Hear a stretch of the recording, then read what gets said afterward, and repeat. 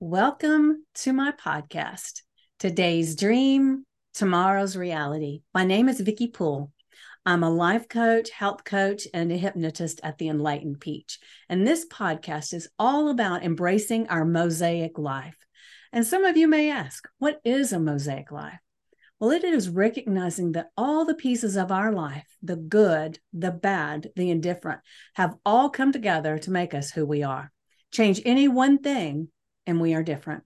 With that in mind, I invite you to embrace your perceived imperfections and celebrate who you are. This podcast is unedited and raw, just like life.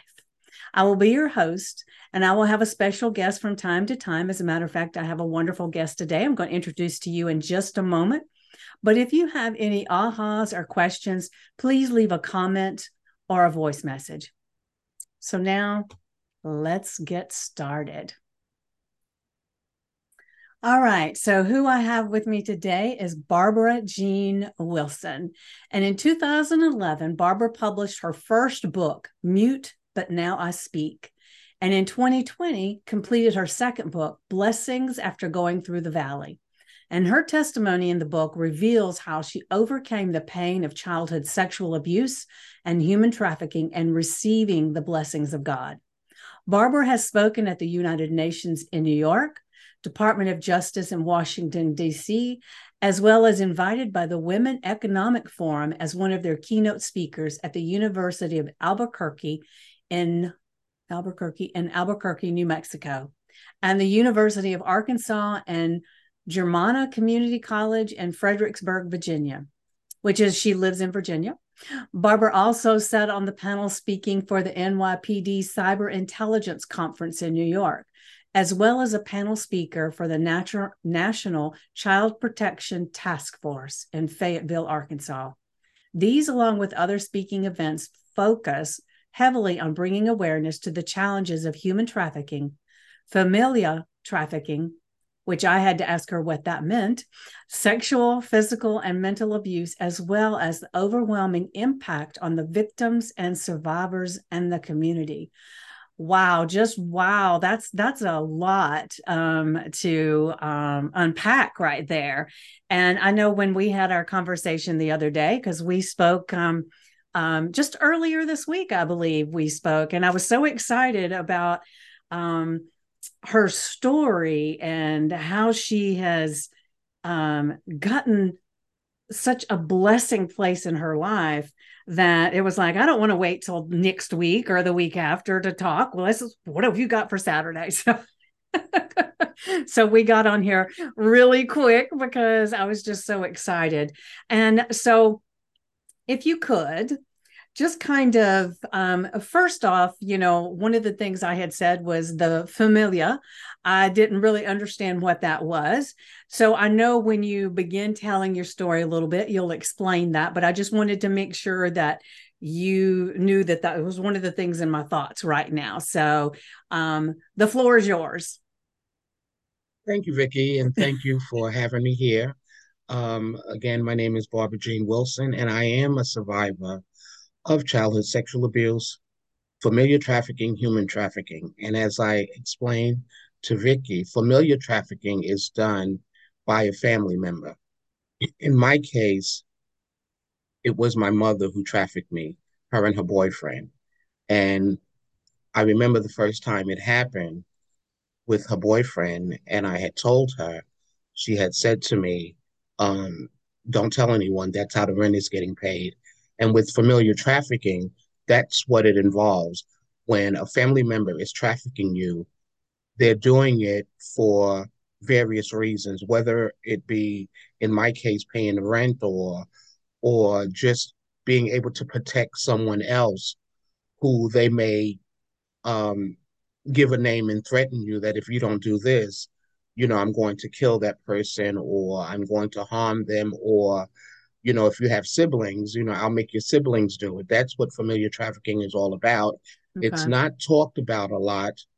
You hear a lot on the news about human trafficking, and you have various organizations that are out there trying to find and save victims of human trafficking. it's hard for familiar trafficking because unless the person speaks up about it, no one will ever know that they're going through any sort of trauma in the household. Right. And And I've had a couple of other people that I've talked to that had they didn't really call it sex trafficking, but that's basically what it was. They were sometimes family members and different things like that. And I think it probably happens a hell of a lot more than we're even aware. And the thing is that sometimes people don't want to say anything because even though it's a dysfunctional family that they're in, it's the family they know, and they don't want to do something to um, break that apart.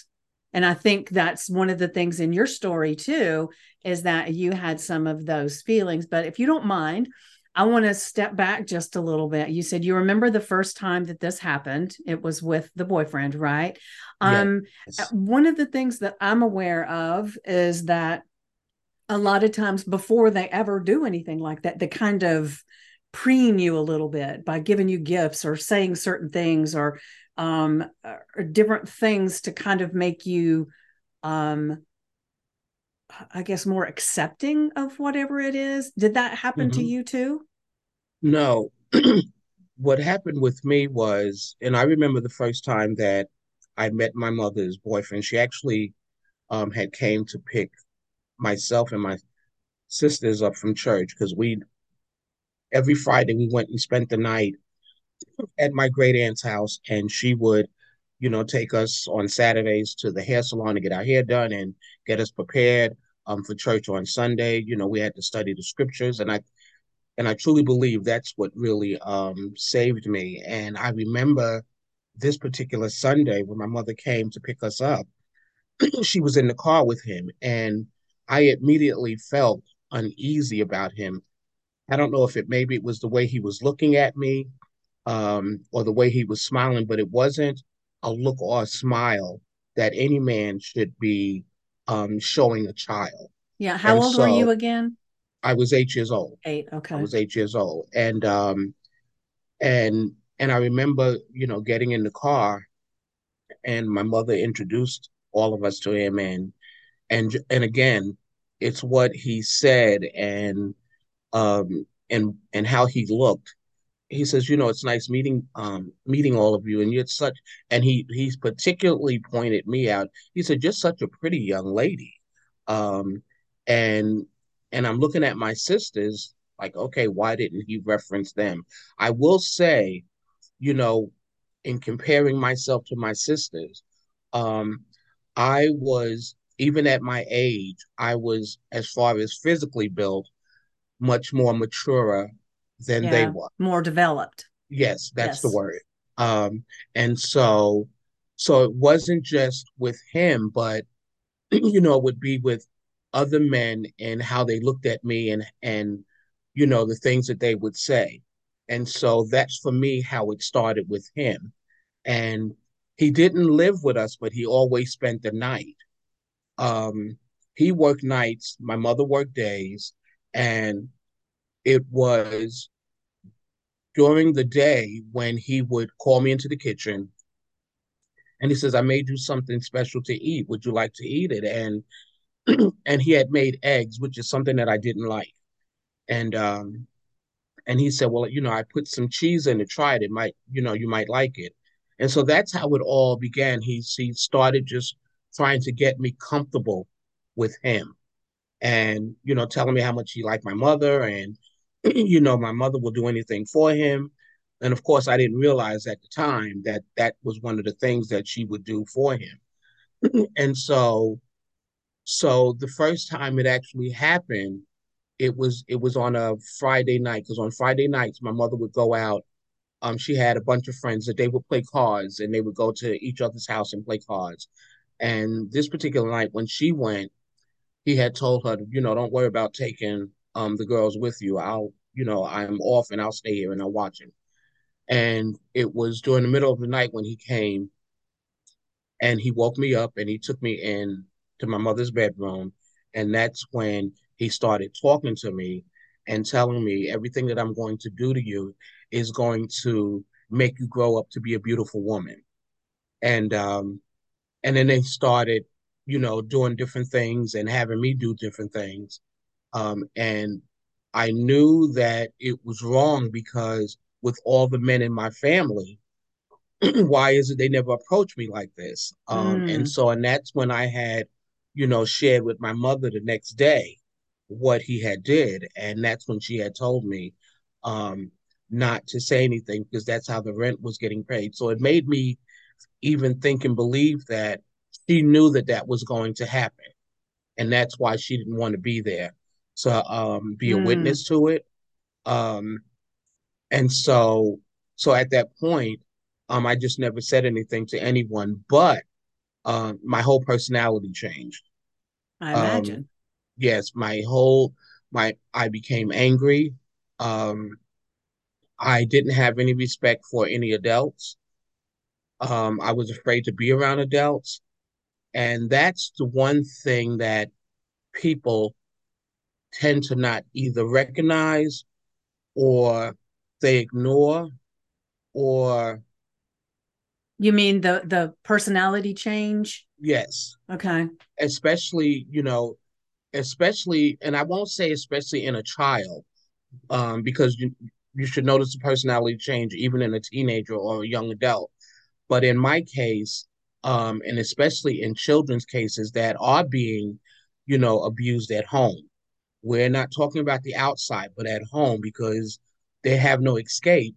Mm-hmm. For me, and again, I say that this was a Friday night, but when I left school, earlier that Friday, you see a happy child leaving, just like all the other kids. It's 3 o'clock. We have a long weekend. We're going to be playing and, catching up. And the teacher is reminding us, study for your spelling test. And I'll see you all on Monday. Have a great weekend. And so the person that left on Friday was not the same person that came back on Monday. When I came back on Monday, I was acting out. I was hitting the other kids. The teacher asked me a question and I talked back to her instead of answering the question. And she immediately said, "Don't be rude. And if you continue to be rude, not only am I going to send you to the principal's office, but I'm going to call your parents up." Um, but I ignored what she had said because, you can call my parent if you want, but it's not going to matter. And I just continued to continue to act out. So And as this behavior is completely turned around, you're a different child when you've come back to school. Mhm. And I know it's been quite a while back, so maybe things are different now than they were back then. I have no idea, but nobody in the school, the teachers, the principal, did they have counselors in the school? Was there any nobody said anything or asked you any questions? No, they had guidance counselors back, Guidance back when I counselors. was going to school. Yeah. Um, and instead of her saying, I'm going to send you to the guidance counselor, instead she said, I'm going to send you to the principal.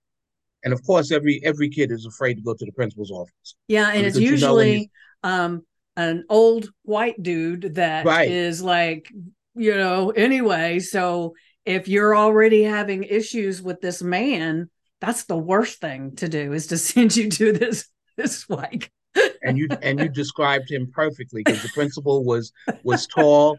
He, and of course, me being small, to me he was like the size of Herman Munster. yeah. Um, and when I got into his office, he says, your teacher told me you're acting out, and I'm calling your parent, which he did. He called my mother and my father up, and said, she's acting out, she's talking back, she's being disrespectful, she's picking on the other kids.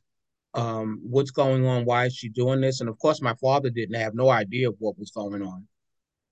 And my mother said, I don't know why she's acting out, because at home she's fine. I don't have any problems with her sisters. Maybe it's because she wanted a certain thing and I wouldn't give it to her. Because she is a little spoiled, and when you tell her no, she can't have something, she will act out. That's what she said to him. And I'm Hmm. looking at her, and I'm saying to myself, You know what's going on. You know what the problem is. So, Um, how did you feel in that moment? I mean, I know it's been a long time ago, but I just have to wonder, as a child of that age, and realize that now your mother's even lying to this guy, and I don't want to put words in your mouth, but I would think it would almost be feeling like, well, now that it's done because there is nobody I can turn to, nothing I can do. well, I knew that when she had said, don't tell anyone, that's how the rent is getting paid. So I knew at that very moment that I couldn't tell anyone, I couldn't share with anyone, um, because she was my first line of protection. And the fact that she didn't protect me, the fact that she's my mother, me telling anyone else I will not be protected, because if your mother doesn't protect you, if your parent doesn't protect you, what makes you think that, you know, someone else that you know or even a stranger would protect you? And I Mm-hmm. say that because at one point I ran away and I ran to my father's house and I told him, Daddy, I don't want to go back home. I don't want to go back home. I don't like it there. I didn't tell him what was happening, but I told him I didn't like it there. And my mother had called the police and she came over to my, because she knew where I was running to. And she came over to my father's house with the police. I did not see the police officer as someone coming to protect me. I saw the police officer as someone who paid my mother to do whatever it was that he wanted to do with me. I was pleading, I was screaming, I was crying. I don't want to go home. I don't want to go home. I want to stay with my father. And for me, as I got older and when I think about it, the one mistake, there was a lot of mistakes that the police officer made, but the first mistake was him not asking me why I didn't want to go home. Him not asking me, why are you crying? What's going on? Him not saying to my mother, well, just let her stay here for the weekend and maybe things will cool down and she can come back home on Monday. He never bothered to ask any of those questions. Instead, when my father said, can she stay here for the weekend? He said, well, no, she has to go back with her mother. And this is a matter that you will have to take up in family court. Well, let me So, ask you a question really quick.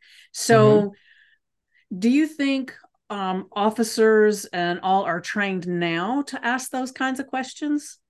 Yes, they are. They are being trained now to ask those questions. One of the things that when I was invited to speak at the NYPD, it wasn't just to speak about what I went through, but also to train them. And it's the same thing when I'm invited to speak at schools and university. Um, it's to speak about what I went through, but also to train them in what to look for, Mm-hmm. um, and how to approach, victims. Even the older victims, as I shared with the police officers, you have those that are prostituting on the street. Because at one point in my life, that's what I ended up turning to in order to survive. And one of the things I had, said to the police officers, even when you see a prostitute on the street, don't think that they're out there because they want to be out there. A lot of them are out there because they're being forced, they're being trafficked. Yeah, Um, or that's what they learned is how right. that's how you get That's how along I in learned. society. That's how I learned to survive, and that's how I learned that okay, my mother said, if you do this, this is what's paying the rent. So I never had to worry about being short on rent because I knew what I needed to do in order to make the rent, in order to survive. And so that's one of the things that I speak to them and train them about is how to approach a victim and how to gain their trust because they're not going to trust you. Because once your trust is broken, it's broken. But what I tell them is, approach them in a way that's not harmful, in a way that's not fearful. You don't Mm-hmm. want to make them afraid of you, but you also have to be careful in what you say to them. And when you speak to them, the question you need to ask them is, are you out here because you want to be out here, or are you out here because you're being forced? Now, they probably will not respond to your question because of, again, They're too afraid to ask. And when a person is being prostituted They could be or being trafficked, watched too. they are being watched. Yeah. Um, and what I tell the police officer is that in asking the question, and whether you're there with a partner or you're by yourself, notice the cars that are parked around you. And one of those cars could be the trafficker or the pimp. And so at that point, what you need to do is just continue to speak to the prostitute and let her know I'm not here to harm you. I'm not here to arrest you. But what I am going to do is I am going to put handcuffs on you and take you to the station where you can speak freely. And even then, there's no guarantee that they will speak. I said, but once you do that and you put them in the car, notice the cars that are around you that were parked. And there may be one car that actually pulls out to drive away.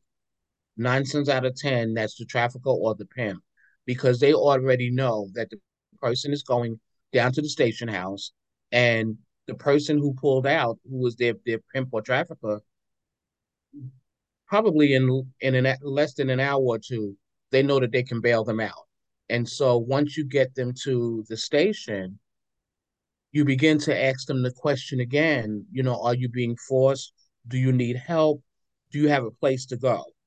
And, you know, if they open up just a little, you also let them know that, here is my card with my number on it.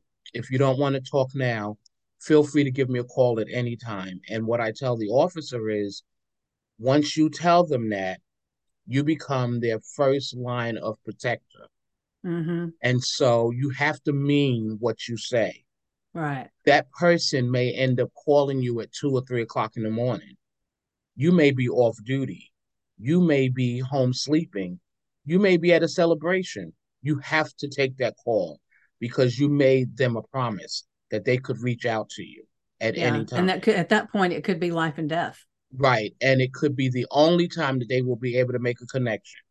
The Yeah. minute you tell them, I can't come to you right now, but I'm going to have Officer so and so come, not only are they going to hang up the phone, but what you did was you didn't keep your word. And You so, broke that therefore, trust. Yeah. exactly. And they're not Yeah. going to believe anyone. So, Yeah. Well, let's so go back to the young children. And you said that you had been working with them to for the officers to know the questions to ask if they go to like the home thing like you had. Um, is there like something different that I know you said you give them questions to ask, but is there something more that they do? I mean, do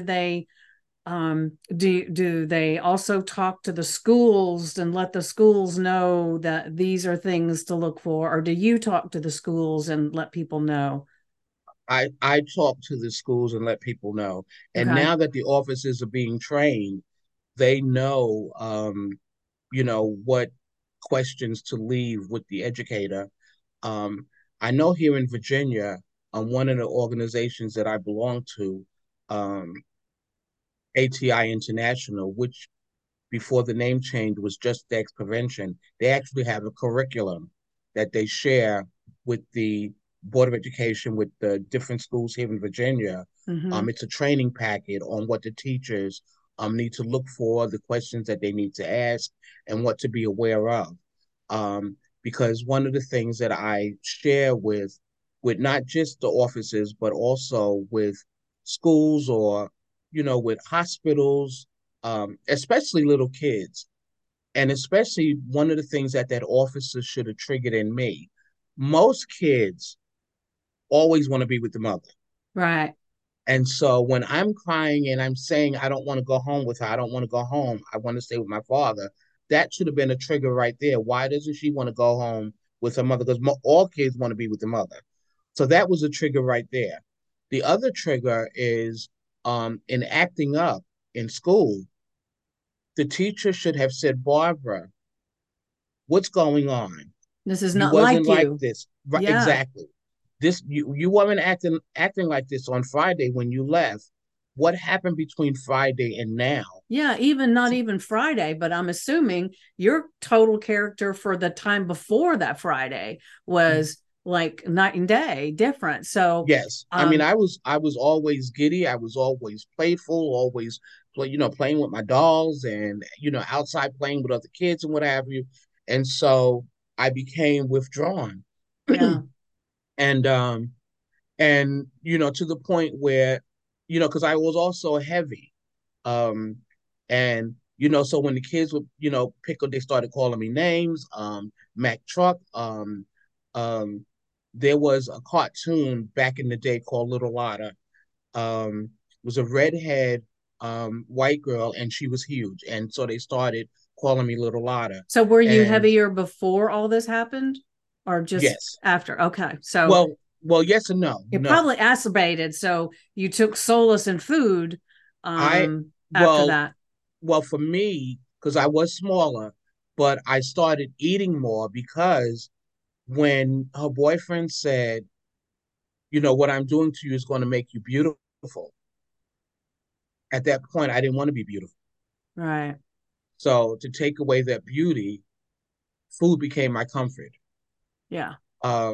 and my protector, and what I could just, just eat anything and everything to gain the weight, so that people wouldn't look at me as a beautiful child, but looking at me as those kids say, Mac Truck, as a fat child. And so, being fat, no one would be interested in me. No one would Mm-hmm. be interested in looking at me. Um, Interestingly enough, most people that have a lot of excess weight, they get it as some kind of protection, whether it's protection from a person or a physical thing, or if it's a mental thing, or it's usually some type of protection that the subconscious starts feeling like I need to do these things to protect you. And it's the interesting thing to me too is like when you were talking about the prostitutes and all, and if even if the officer's able to get them to talk and be able to rescue them out of the situation.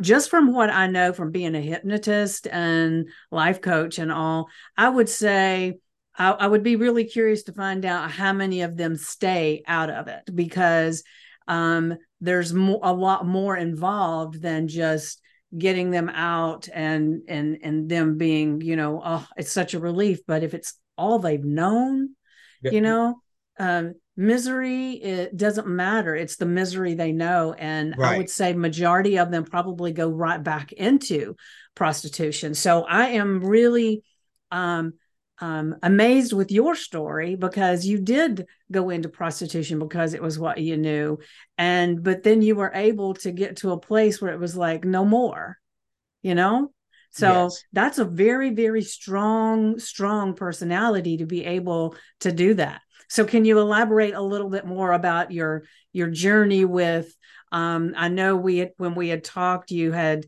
told me this was going on um with your he never was a stepdad, right? He was just her No. boyfriend, right? Yes. And that he started basically bringing other men into the mix, correct? Correct. Correct. Yeah. And one of the things that you had said, as far as victims of prostitution and Mm-hmm. and um, traffickers that are being trafficked, their minds are programmed, Mm-hmm. and so they get out there and they see this is hard. I'm struggling to just try to make ends meet or what have you. And a lot of them will end up going back to that pimp or going back to that trafficker because again, that's all they know. Yeah. Even if the pimp is beating them up or the trafficker is beating them up, because they didn't make enough money to meet that quota that they're supposed to meet, for them that's love. Yeah. Um, Yeah. Which is and crazy when you yes, think about it, right? But yes, they squash their self-esteem down so low, so they feel like they deserve whatever the hell anybody gives them. exactly. And that's how I felt because, for me, my mother, who I love dearly, my mother passed in 93 and I loved her dearly.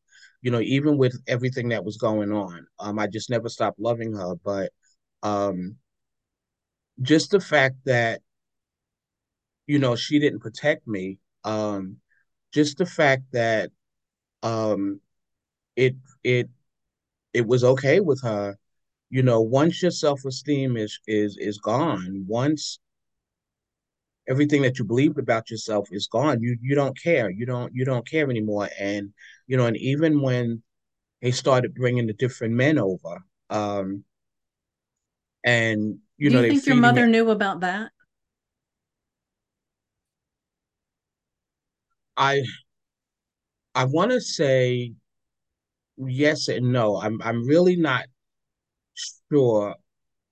I guess probably I want to say yes, because right before she died, we had a long talk, and she did admit that she had ruined my life. She had scarred me, and she was sorry, and if I could forgive her, and that it was time for me to begin to live the life that she had stolen from me. So in a way, probably yes, because Hmm. she also knew the type of men that he dealt with. And just the fact that, being fed drug and alcohol, because I mean, she even forced me to take alcohol and pills. Um, so I would have to say, on the one hand, yes, she did know what was going on. And even when I had the courage to one day say no, one of the men put a gun to my head and said, "No one tells me no." And at that point, I just did whatever I was told to do. But I also realized that in me saying no, my mother's boyfriend would beat her up. So now in my mind, I'm realizing that as long as I do what I'm told to do, he doesn't bother her. But if I fight and say, no, I don't want to, that's when he beats her up. So now, not only am I the victim of sexual abuse, human trafficking, familiar trafficking, but I now have to become her protector. So do you think, sorry to interrupt, but do you think your sisters were involved with, did he do anything with your sisters, or do you even know? I asked them if he ever done anything to them, and they said no. And I believe them. I Yeah. believe them because of, again, just the way we were built. Um, I believe them. Um, I also believe the relationship that I have with my father, my father's still alive, is a deep connection. And my mother didn't like the relationship, the love that I had with my father. She was able to talk my sisters into, not loving my father. And I don't know if it had a lot to do with them separating and divorcing, and he remarried, but they believed her, they listened to her. So it was her way of protecting them, but not protecting me. Um, and so I believe when they told me that he didn't, they didn't do anything to them. Um, I even asked one of my sisters if she remembered when they made me do something to her, and she said she didn't remember. Hmm. And I left it at that, um, because I didn't want to trigger anything in her Right. if she didn't. Um, and that's something that I rarely, matter of fact, this is probably the second time that I'm actually sharing that part. Um, I'm and sure that's very hard. Yeah, All of it's hard, but it seems like that would feel even more hard. yeah, because just wanting to protect my sister, Hmm. especially since she doesn't remember. Yeah. So how And much we were younger is she than you? Well, I'm the baby. I'm the baby. They're Oh, older. okay, so they're older. That's interesting because you Yeah. would think usually they would be the ones, but you said you were a lot more developed, so I guess that's the reason. Yes. Yes. Yeah. And so with the other men that would come to the house, and of course, they did whatever they wanted to do, and me protecting my mother. After a while, I just give in. I just give in. I just give up and just let them do whatever it is that they want to do. And because I stopped fighting. I stopped arguing. I stopped debating, and this went on until I was 13 years old. It could have been long, but I just remembered up until 13. And then at that point, it was just my mother's boyfriend. And I don't know if it's because I was getting older, but it was at that point, it was just him. And so now I'm fighting him and I'm fighting her. Um, and this went on for probably a year and a half because what ended up happening was I ended up getting pregnant. So was it Uh, his your no, okay. no, no, No. wasn't there. It wasn't any of the men. Um, and when I became pregnant is when he stopped. Um, and but then they started doing other things and trying to attack me and to a point where right after I had my daughter was when I got thrown out of the house. She probably was 3 months old, 4 months old. And of course, I'm in survival mode because now I have to because my mother was also instrumental in getting me kicked out of school and going back before getting kicked out of school because I continued to act up, continue to talk back to the teachers and the guidance counselor, the principal, and what have you. Back then, and I don't know if they have them now, which I doubt it, but back then in New York, we had what they call 600 schools, where they had a 600 school for girls and 600 school for boys. Um, and so it had come a point where the principal had said to my mother and my father that we're going to have to send her to the 600 school So I'm where assuming that because they have something that's not called that, and I'm in Georgia, and it's a alternative school for kids who get thrown out of school or get totally um, some of them may have learning disabilities or something. I have no idea, but I know it's for like the troubled teens that can't seem to function in school, and this is the alternative that they send them to. yeah, because I believe now they are called alternative, but back then they were called 600. And one of the things that I would like to stress, because it was something that you said for troubled kids and what have you. One of the things that I would like to stress to any educator that will be listening, and it doesn't matter if it's elementary, middle, high school, or college, um, those troubled kids are going through something at home. One of the things I even share with police officers, when a child runs away from home, first thing that happens is the parent calls the police and the police go out and they're looking for the kids and they find them and they bring them back home and the child end up running away again. You find them, you bring them back, they run away again. And I ask the police officers, have you ever thought to ask the question, why do you keep running away from home? What's going on at home? And for educators, for parents, I can't, and it's hard for me to even say parents because a lot of the parents are the ones that are causing harm to their kids. But when you're seeing a child like myself who is not respecting anyone in the educational field and an adult outside of the educational field, but especially in the educational field in elementary school, when a child is acting out, when a child is bullying other kids, because of course, at that time, I didn't realize that I was bullying. Now I know that I was. When they're bullying other kids, um, they're not bullying them to hurt them. They're bullying them because for me, whenever I saw kids smiling and happy, it's like, why are you smiling and happy when I'm not? So Mm. I want to make you not happy like I'm not happy.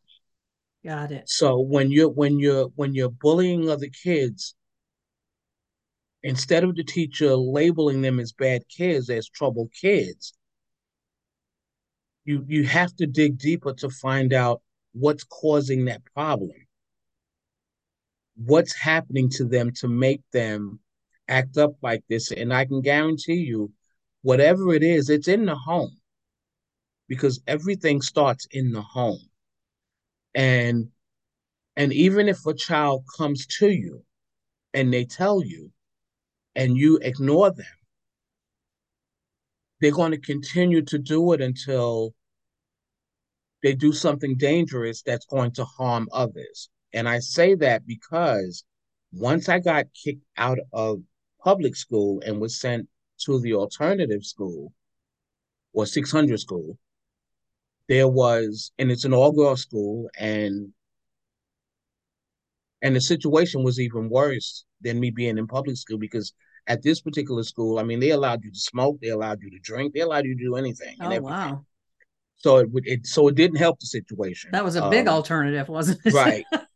It didn't help the situation, but it made me feel comfortable Yeah. because they're doing what I'm forced to do. So now I can do it freely and um not be looked down upon. And I remember there was this one young lady who um began to like me and liking me in a way that, first of all, it was new to me. Um and the things that she would say to me, and I told her, I says, what's wrong with you? Why are you talking to me like that? And she was talking to me in a sexy way. Hmm. And I said, because I don't talk to women like that. And she just kept on and kept on, and I kept telling her, if you, I would appreciate you not speaking to me, like that, and just disrespectful. And she would have a bunch of other girls around her, and I remember going and telling the principal, and the principal um, said, "Don't worry about it. I'll talk to her and she'll leave you alone." Well, of course, that didn't happen, and at one point she trapped me in the stairwell, and in her trapping me in the stairwell, because it was lunchtime, we was heading to the cafeteria, and I heard a door close behind me, and as I'm walking down the steps, and as I'm preparing to reach for the door that leads you into the cafeteria, a bunch of her friends stepped in front of the door. And then when I looked, she was behind me. And she says, now I got you. And now you're going to do whatever it is that I want you to do to me. And you're going to let me do whatever I want to do to you. And You know, I don't, I want to stop you just a second. Isn't it amazing that when somebody's been treated bad and all these different things, that it seems like the people who want to do that just automatically and know that that's something that you've experienced and that they can make it happen. right. I just find it mind boggling that, um, because there was probably a lot of people there that she never approached at all. And it's Mm-hmm. just because you had this presence about you that she knew somehow. Because you find like one of the things that I've heard before many times is that people who are pedophiles or different things like that, they know exactly who to go and approach and where to go to find more victims and things like that. And I know I jumped in, but I still, it amazes me how people just that are bad people just know. Yes, yes. And I believe that's what happened in my case. And, now that I'm trapped in the stairwell, um, and as she's walking down the stairs approaching me, um, the only thing that I remember is what the people told me, what the other students told me. It was like, Barbara, something just came over you. And as she approached you, you just grabbed her by the hair and you threw her down the steps and you just started beating on her. And you just kept saying, leave me alone, leave me alone, leave me alone. I'm tired of this. I'm tired of people doing this to me. I'm tired of people making me do things. I'm tired. I'm tired. I'm tired. And they said it took the music teacher to get me off of her. And I just remember waking up in the principal's office. I was on the couch, and they had called the paramedics. They had called the police department. They had called my parents in, and the principal had said, "I know this young lady has been bothering her since she got here." And, Barbara did come and tell me, and I told her that, everything, I'll talk to her and everything will be all okay. She says, and I guess it wasn't. And whatever it was that she said or did, and then to find out she's trapped in the staircase because I had no place to go. I mean, now I'm trapped in the Hmm. staircase. I have no place to go, nobody there to rescue me. Um, I, the principal, she said, I guess it just got the better of her. And, um, because the young lady ended up in the hospital, and I just knew that I was going to get kicked out of school, but that didn't happen. And I still continue to go to the school, and I continue going there until Well, I um, guess nobody tried to make you do anything after that, right? I had no more problems after that. I Uh, bet. no more problems after Put the that. fear in them, that's for sure. And I was there until I became pregnant. And I didn't even, and the thing was, I didn't even know that I was pregnant. It was the guidance counselor who told me that I was pregnant. The one thing that always stuck with me, um, regardless of what I was going through, regardless of how bad I was, regardless of um, the things that I may have been saying, even the disrespectfulness. Two of the people that I will never forget at that school. One was the music teacher, and his name was Mr. Phipps, and the other was the assistant principal. I can't remember her name, but I remember them both saying to me, because I loved music class, but I remember them both. I remember him saying to me, "You're going to be great one day." And I remember her saying to me, "It doesn't matter what you're going through now. You're going to overcome it, and you're going to be a great person." Wow, And wouldn't you love to reconnect with both of them? I really would. I've actually done some Google search to see if they're even still alive so that I could, let them know that Yeah.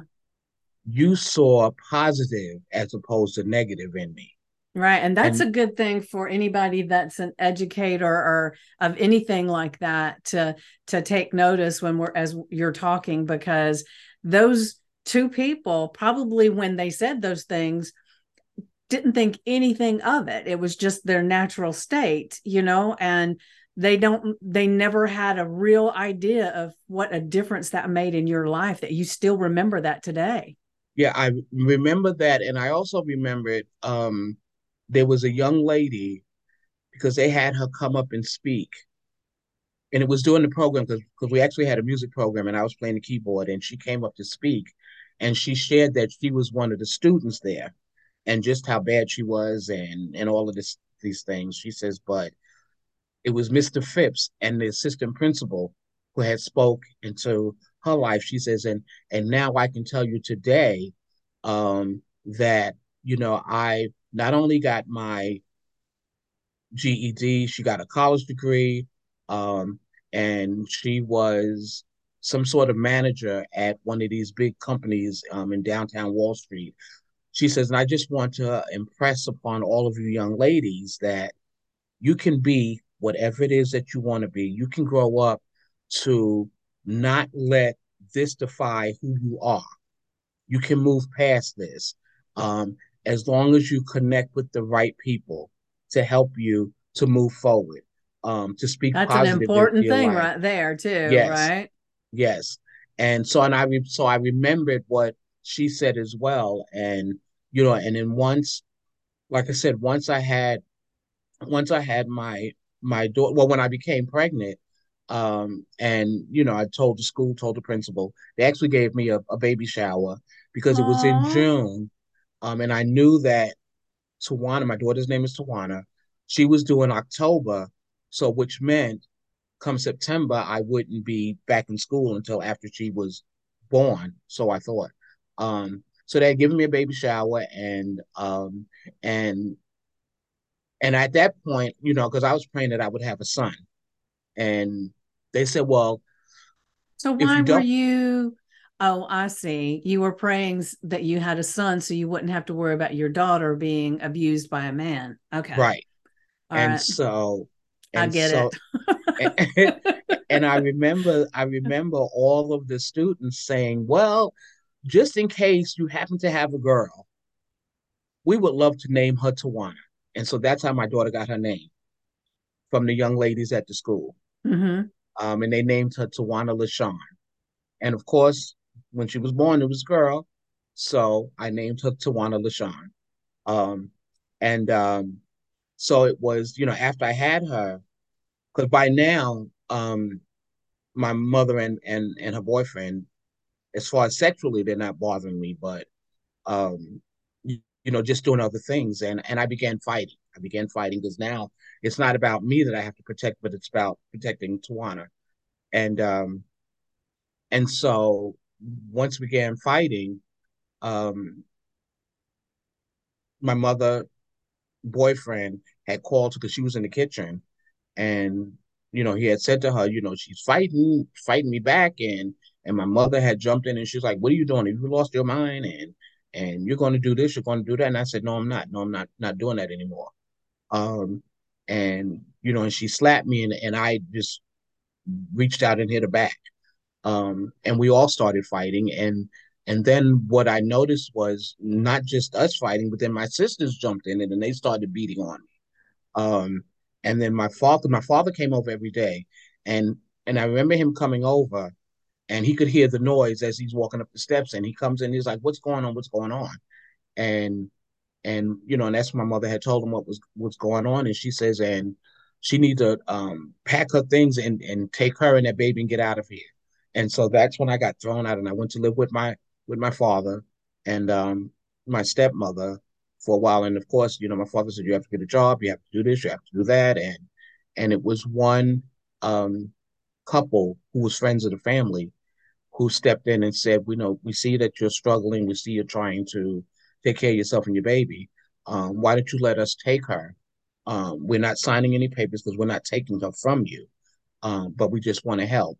And they took Tawana to live with them, and I ended up renting a room. And in order for me to survive, in order for me to be able to get what I needed to take care of my baby, I just went back into doing what I was trained to do. Mm-hmm. And that was becoming the prostitute, getting more involved in drugs and alcohol, um, so that I could save up enough money to get a place for me in Tawana. But um, those were that went on for a long time, even after getting Tawana back, because by now I have my own place. And even getting her back, I still was doing that. Not in her presence. I always made sure that I did nothing in the presence of Tawana. I made sure that there were no men ever in her presence, not even to the point of having someone spend the night, because I really, truly wanted to protect her at all costs. Mm-hmm. Um, and I remember even when she was born, she had the biggest smile on her face. I remember the nurses saying, you know, that baby came into the world with the biggest smile on her face. And I knew that that was a smile that I had to protect for the Yes, rest of my you life. wanted her to keep it. Exactly. Yes. And so the turning point for me came when I was getting high. It could have been off of cocaine, it could have been off of crack. And I was in this drug den because I went wherever I could go in order to make the money. Sometimes it would be at a truck stop, sometimes it would be in the back of someone's car, sometimes it would be in alleyways. just to do what I needed to do. And I'm thankful and grateful to God that He had His hands on me, because there's no way that I should be alive today with all that, not only that they put me through, but even what I put myself through. Yeah. Um, but um, but it was at this point that I OD'd. And I remember God coming to me and saying, enough is enough. And I had made God a promise that if it was His will to heal me and to live and to deliver me, not just from the drugs, but from the prostitution, from all the things that was causing me harm, that I would do whatever it was that He called me to do, to speak and just share about how I was saved, um, through the trafficking, through the sexual abuse, through the drugs and the alcohol, and just becoming a loving mother to my child. And Yeah, it's amazing that you become a loving mother to your child because you had nothing to pattern that after. Because one of the things that they do say is most abusers become abusers and that kind of thing. And so, not only did you have a strong enough faith and personality and everything to get out of the prostitution, to walk away from the drugs and everything, but you also became a good mother to help your daughter to never experience any of the exact stuff that you experience. So I mean that is amazing. Now I want to ask you, because I know we're getting far out on our time, but it's so fascinating to listen to you tell all this. So I know, how did it come to the place where you decided to write this book, the first one? well, if it literally was up to me, it It wouldn't have happened. it wouldn't have happened. It wouldn't have come to pass. It was the different people that God had placed in my path who spoke into my life. I hadn't shared what I had gone through. And I can't say if they didn't know that I've gone through something. The only thing that they would say to me was that you're going to be an ambassador for Christ one day. Hmm. And I'm like, huh? And So they don't feel like me. What you talking about? and I remember one of the young ladies who became my mentor, um, Lord rest her soul, her name was Valerie Bell. I remember her saying, something about you. Every time you come in my presence, the hair on my arms and my neck stand up. She says, and I know it's nothing but the Holy Spirit. She says, whatever's going on, don't be afraid. She Hmm. said, don't be afraid. Um, I'm here for you. She says, and you know, God is always there for you.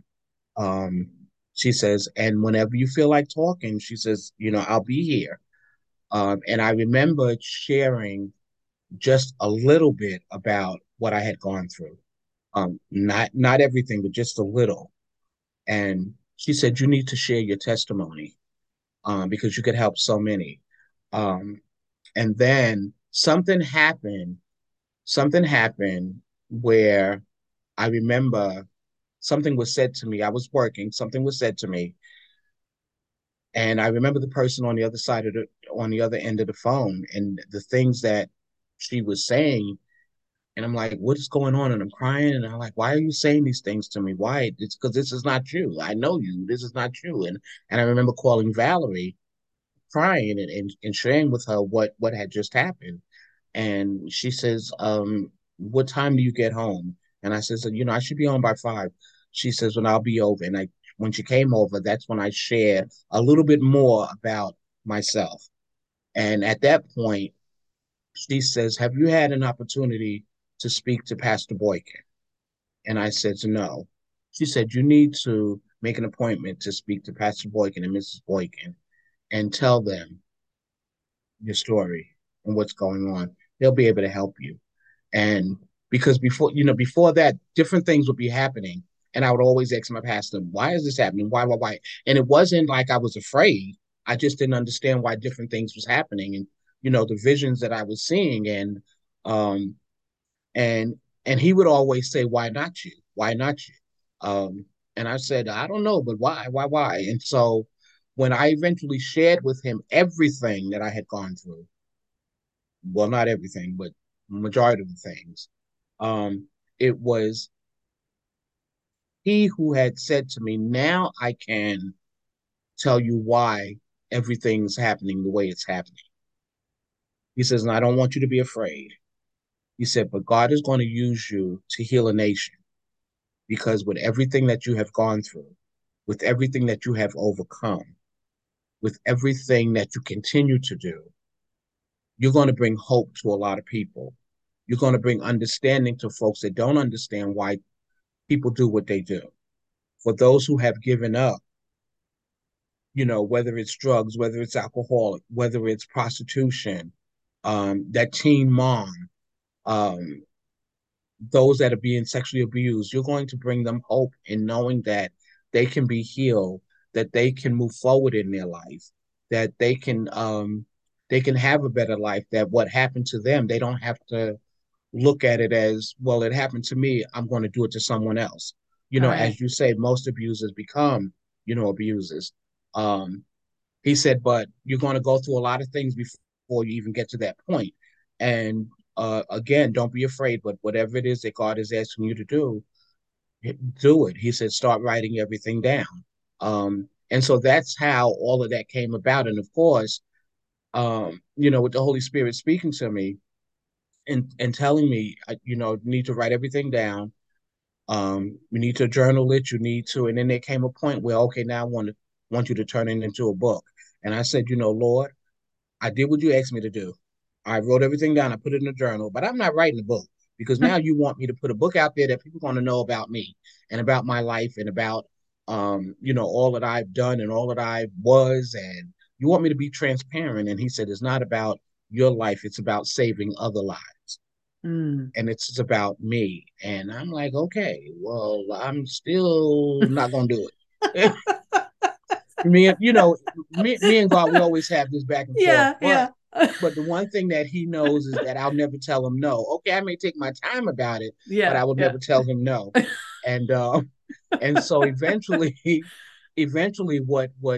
what happened was he literally ended up stripping me of everything and put me on this island in Montego Bay, and literally an island, at this resort called Sunset Beach Resort, which is no longer there.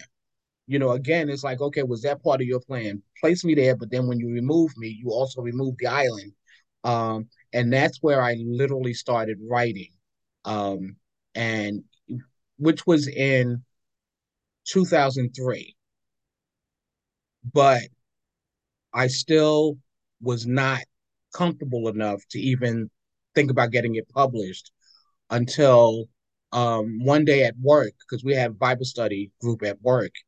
And I remember this guy who was sitting next to me. His name is Ed Green, and he had asked me the question, "Have you finished your book yet?" But when he asked, and the look that he had on his face, to me, he looked like Jesus Christ. Oh, And I wow. and I said, "Yes, I finished my book." And he says, "Great, because I can't wait for it to get published so that I can read it." Well, when I left that Bible study group, I says, "Okay, there's no way that I can lie to Jesus. So now I have to seek out a publisher and get my book published and sort out the publisher, Zulon Press, which is a Christian based publishing company. And that's how my book became published. And when it did come out, my boss um, had called me into his office. Well, he came to my desk and he said, "There's something wrong with my computer." And I said, "Call the help desk." And he says, "No, only you can fix this problem." I said, "No, because I'm not tech savvy. So you have to call the help desk." He said, "Well, there's something with my screen." I said, "Well, call the help desk." He says, "No, you can fix it." And so the attorney who sat across from me in the office, she came out. She said, "What is Kevin trying to get you to do?" I said, "You want me to look at his screen?" But I told him to call the help desk. She said, "Why don't?" Because she knew I didn't know. She said, "Why don't you just go look at his screen and just make him happy?" And so as I walk in and I look at his screen, and as I get closer, I see the cover of the book Mute But Now I Speak, and I started screaming and crying. And it's like, oh, he says, you're an author. But now I got nervous and I got Mm-hmm. scared because now everyone is going to know about my Now life. the gig is up. Everybody's gonna know Everybody's going to exactly know all your little secrets. exactly. And of course, he called a meeting because he wanted to share with everyone, we have an author in the legal division, and her name is Barbara Jean Wilson. And I encourage all of you to support her and buy her book. And he said, I just wanted to come up here and just share a little about her book. And the only thing that I would say about my book was that it's about hope, perseverance, and never giving up.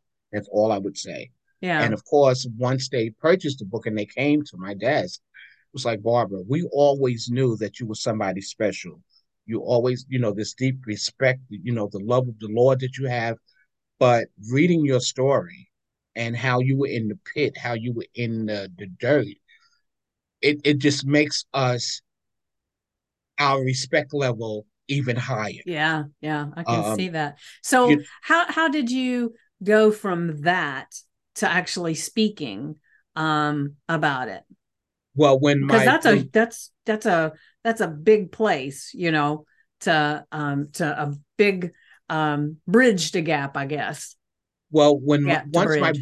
once my book came out, and it was the people at Freddie Mac who started passing my name around and sharing my because I didn't even have a website at the time, but they started telling people about me and inviting me to their church to speak. I was receiving invitations to speak at a church and an invitation to speak here. And I would actually receive telephone calls from people saying, you don't know who I am. Someone heard you speak and said, if you need a speaker, you need to call her.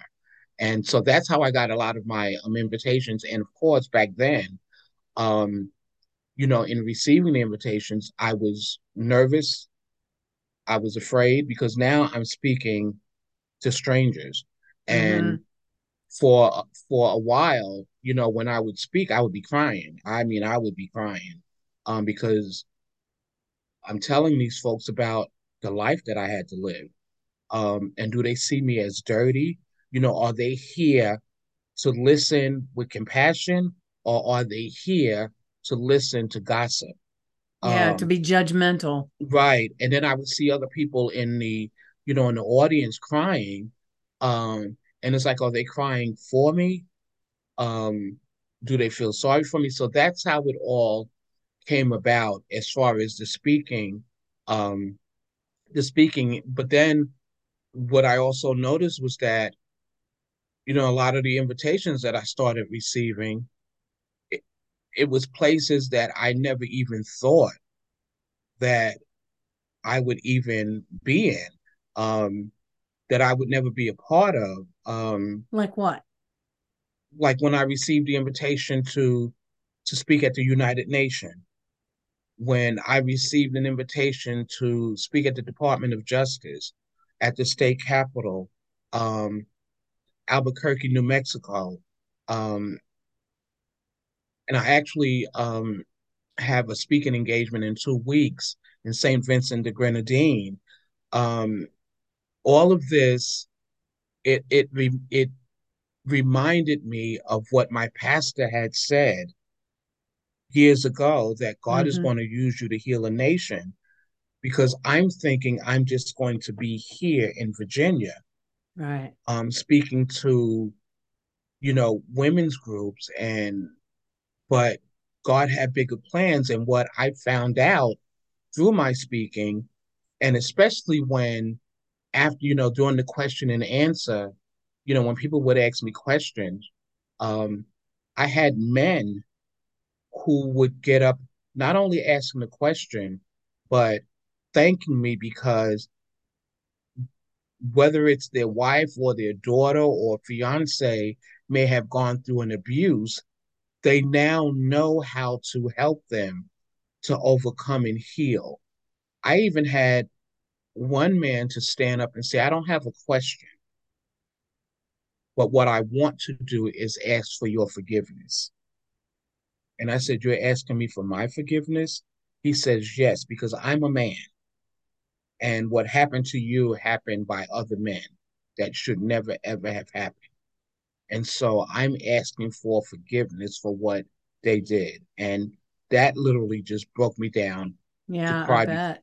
But because, the thing that is too to make sure we mention is that these kinds of things can be happening with little boys too. It doesn't yes, always have to be little girls, and so it's probably not as prevalent, but it's there. So that's an important thing to point out as well. it's a higher rate for boys, teen boys, men, because for boys, for teens, for men, for them it's about being manly. So to share that they've been taken advantage of in that way, Mm-hmm. it's like I'm a man, I'm supposed to be strong, I'm supposed to be able to handle it, but that's not always Yeah. the case. And so a lot of them will not speak about it.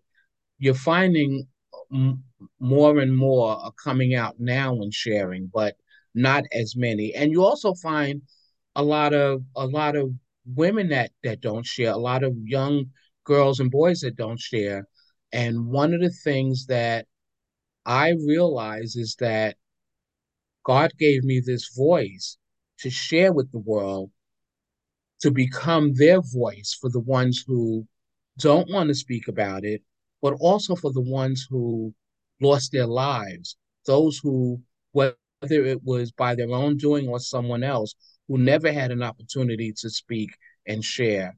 Mm-hmm. God is using my voice to bring healing to them, to bring awareness to those that don't understand what's going on, but also to the abuser, the trafficker, the pedophile, to show them that what you're doing, the harm that you cause in another human being that was Right. created by God, is something that it's hard to rebuild back.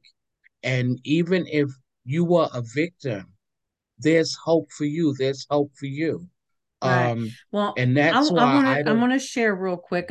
This suddenly it's on my heart to share, and this is very very vulnerable for me. Um, when I was um, gosh, I was in the sixth grade, whatever the hell that makes me. There was a person that my family knew that a grown man, well, he was probably 18 at the time, and he kissed me on the mouth. And it was like, whoa, um, you know, that's, and I just ran off, I was just a kid. And then when I was in the seventh grade, he was a person that the family knew, and he would come over to the house and everything. And I started, and sometimes he stayed overnight. And it got where sometimes like he would be hanging out with the whole family, and he would be saying he was going to go to the store, and he'd say, "Well, let Vicky go. She can help me carry stuff." So I liked getting in the car and all, so I would go, and he would do things like he wore shorts that he would maneuver to where his he was hanging out of his shorts. Mhm, um and so he was doing things like that, and he would even do it around people, but he would do it in a way that it was only for my eyes. And so I would do everything I could not to look, and I would feel my heart racing and stuff, and I knew there was something wrong with this, but I didn't know what to do. mhm, And I never had the experience like you did, but this kept on and on and on, and I could feel it beginning to escalate, and it was really making me fearful. And so one day I came home from school, and he was the only person there. And when I went into the house, I thought, well, I'll just sit here in the living room and I'll watch TV. And I could hear him in the other rooms, and he yelled that he was in the shower and he needed a bar of soap. And I thought, okay, I guess I'll get him a bar of soap. And I get a bar of soap out of the closet, and I walk, and the bathroom door is wide open. He's standing there buck naked. And I took the bar soap and I just threw it at him, and I ran outside the house, and I waited till my mother got home from work, and I told my mother, and my mother said, "We'll take care of this." And I said, "Okay." And he was not allowed to ever come around again. I mean, my mother, unfortunate for you, your mother didn't do this, but my mother swooped in and protected me and Hmm. made sure nothing happened. So I feel exceptionally blessed that I did have that there, because that could have gone really, really wrong. And Yes. so I've never shared this publicly because, and I will say that as all this stuff was going on, I never said anything to my mother until I got so scared, because I thought, he's an adult. Why would she believe me? All he Hmm. has to say is she's lying and she's not going to believe me. And so that's why I didn't say anything, because this went on for a while. And, but it was when I got scared just enough that it was like, now I'm staying outside until an adult comes home, and I'm telling them, whoever that is, Hmm. I'm telling. And so I want to say to any parent out there that their daughter, their son tells you something's going on, listen, Yes. you know? Um, and I can say sometimes that may not be comfortable, but listen. And, I didn't want to take some of your time here, but it was just No, like, that's fine. it just came up, and I thought, no, I'm not going to say anything. And it came up again. I said, no, I'm not going to. So it was, I had to say. So I And said in my thing. and in saying that, one of the things that I was told, and thank you for sharing, is that, Barbara, there's something about you that God placed on you. There's something in your spirit, that when you speak, because everyone hears it coming from deep down inside, Mm-hmm. you make people open up even if they don't want to. Right. And that's what just happened with you.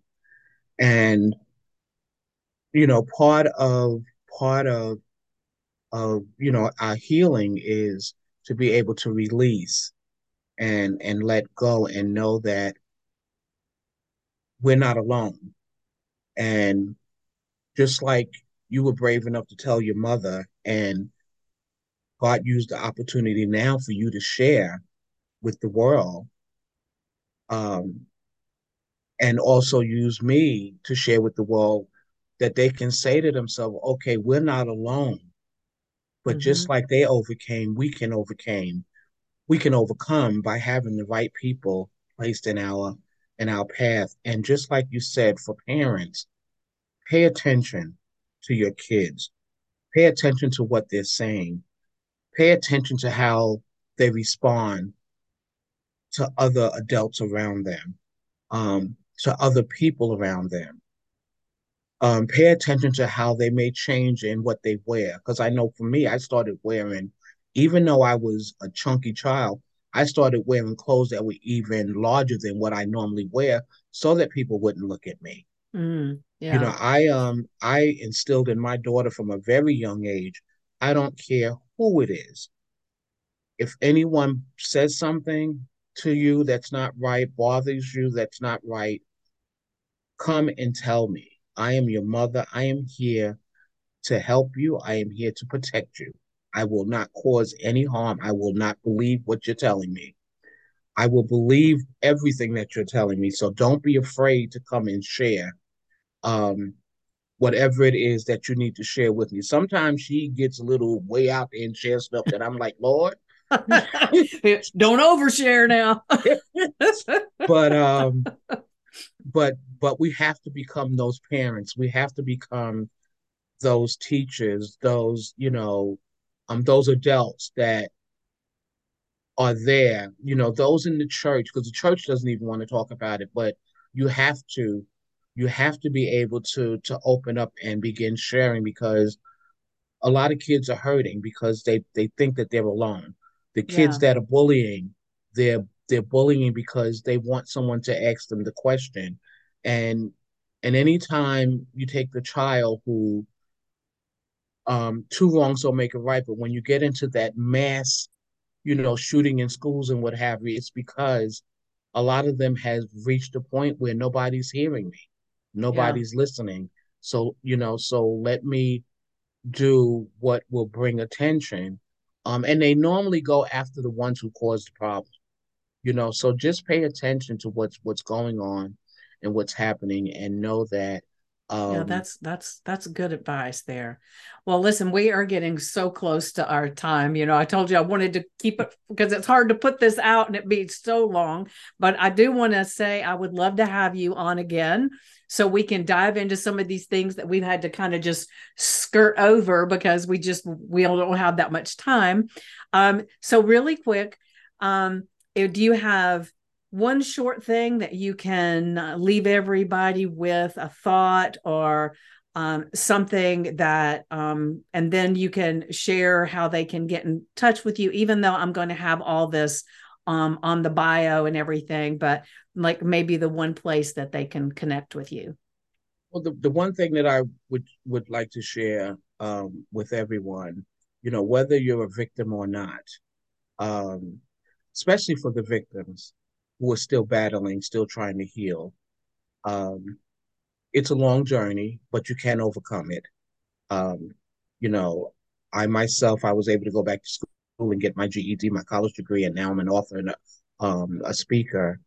And you too can have that same life.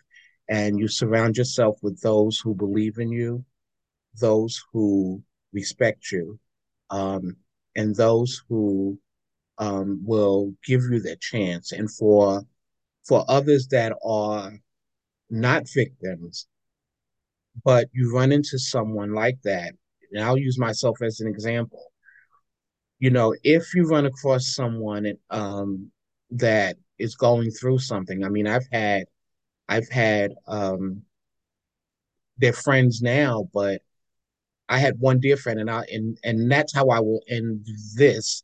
One dear friend to this day, she knew that I was going through something. She just didn't know what it is. And other people was like, "How can you be around her?" And yada yada yada, because she's angry. She's always angry and always. She says, but it's something about her. She just needs somebody to listen. And she told me that God had told her that I was her assignment. Hmm. And and I was always angry, and even at her, but she kept coming back. She kept coming back. And one day when she came back, she came over, and before I answered the door, I said to myself, she keeps coming back no matter what I say, no matter what I do. I never put my hands on her, but the things that I said, but she keeps coming back. Maybe I can begin to trust her because she sees something in me. And that's how you build a trust up with a victim. You just keep coming back, regardless of what. Don't take anything personal because it's not about you. They just want someone to hear what they have to say.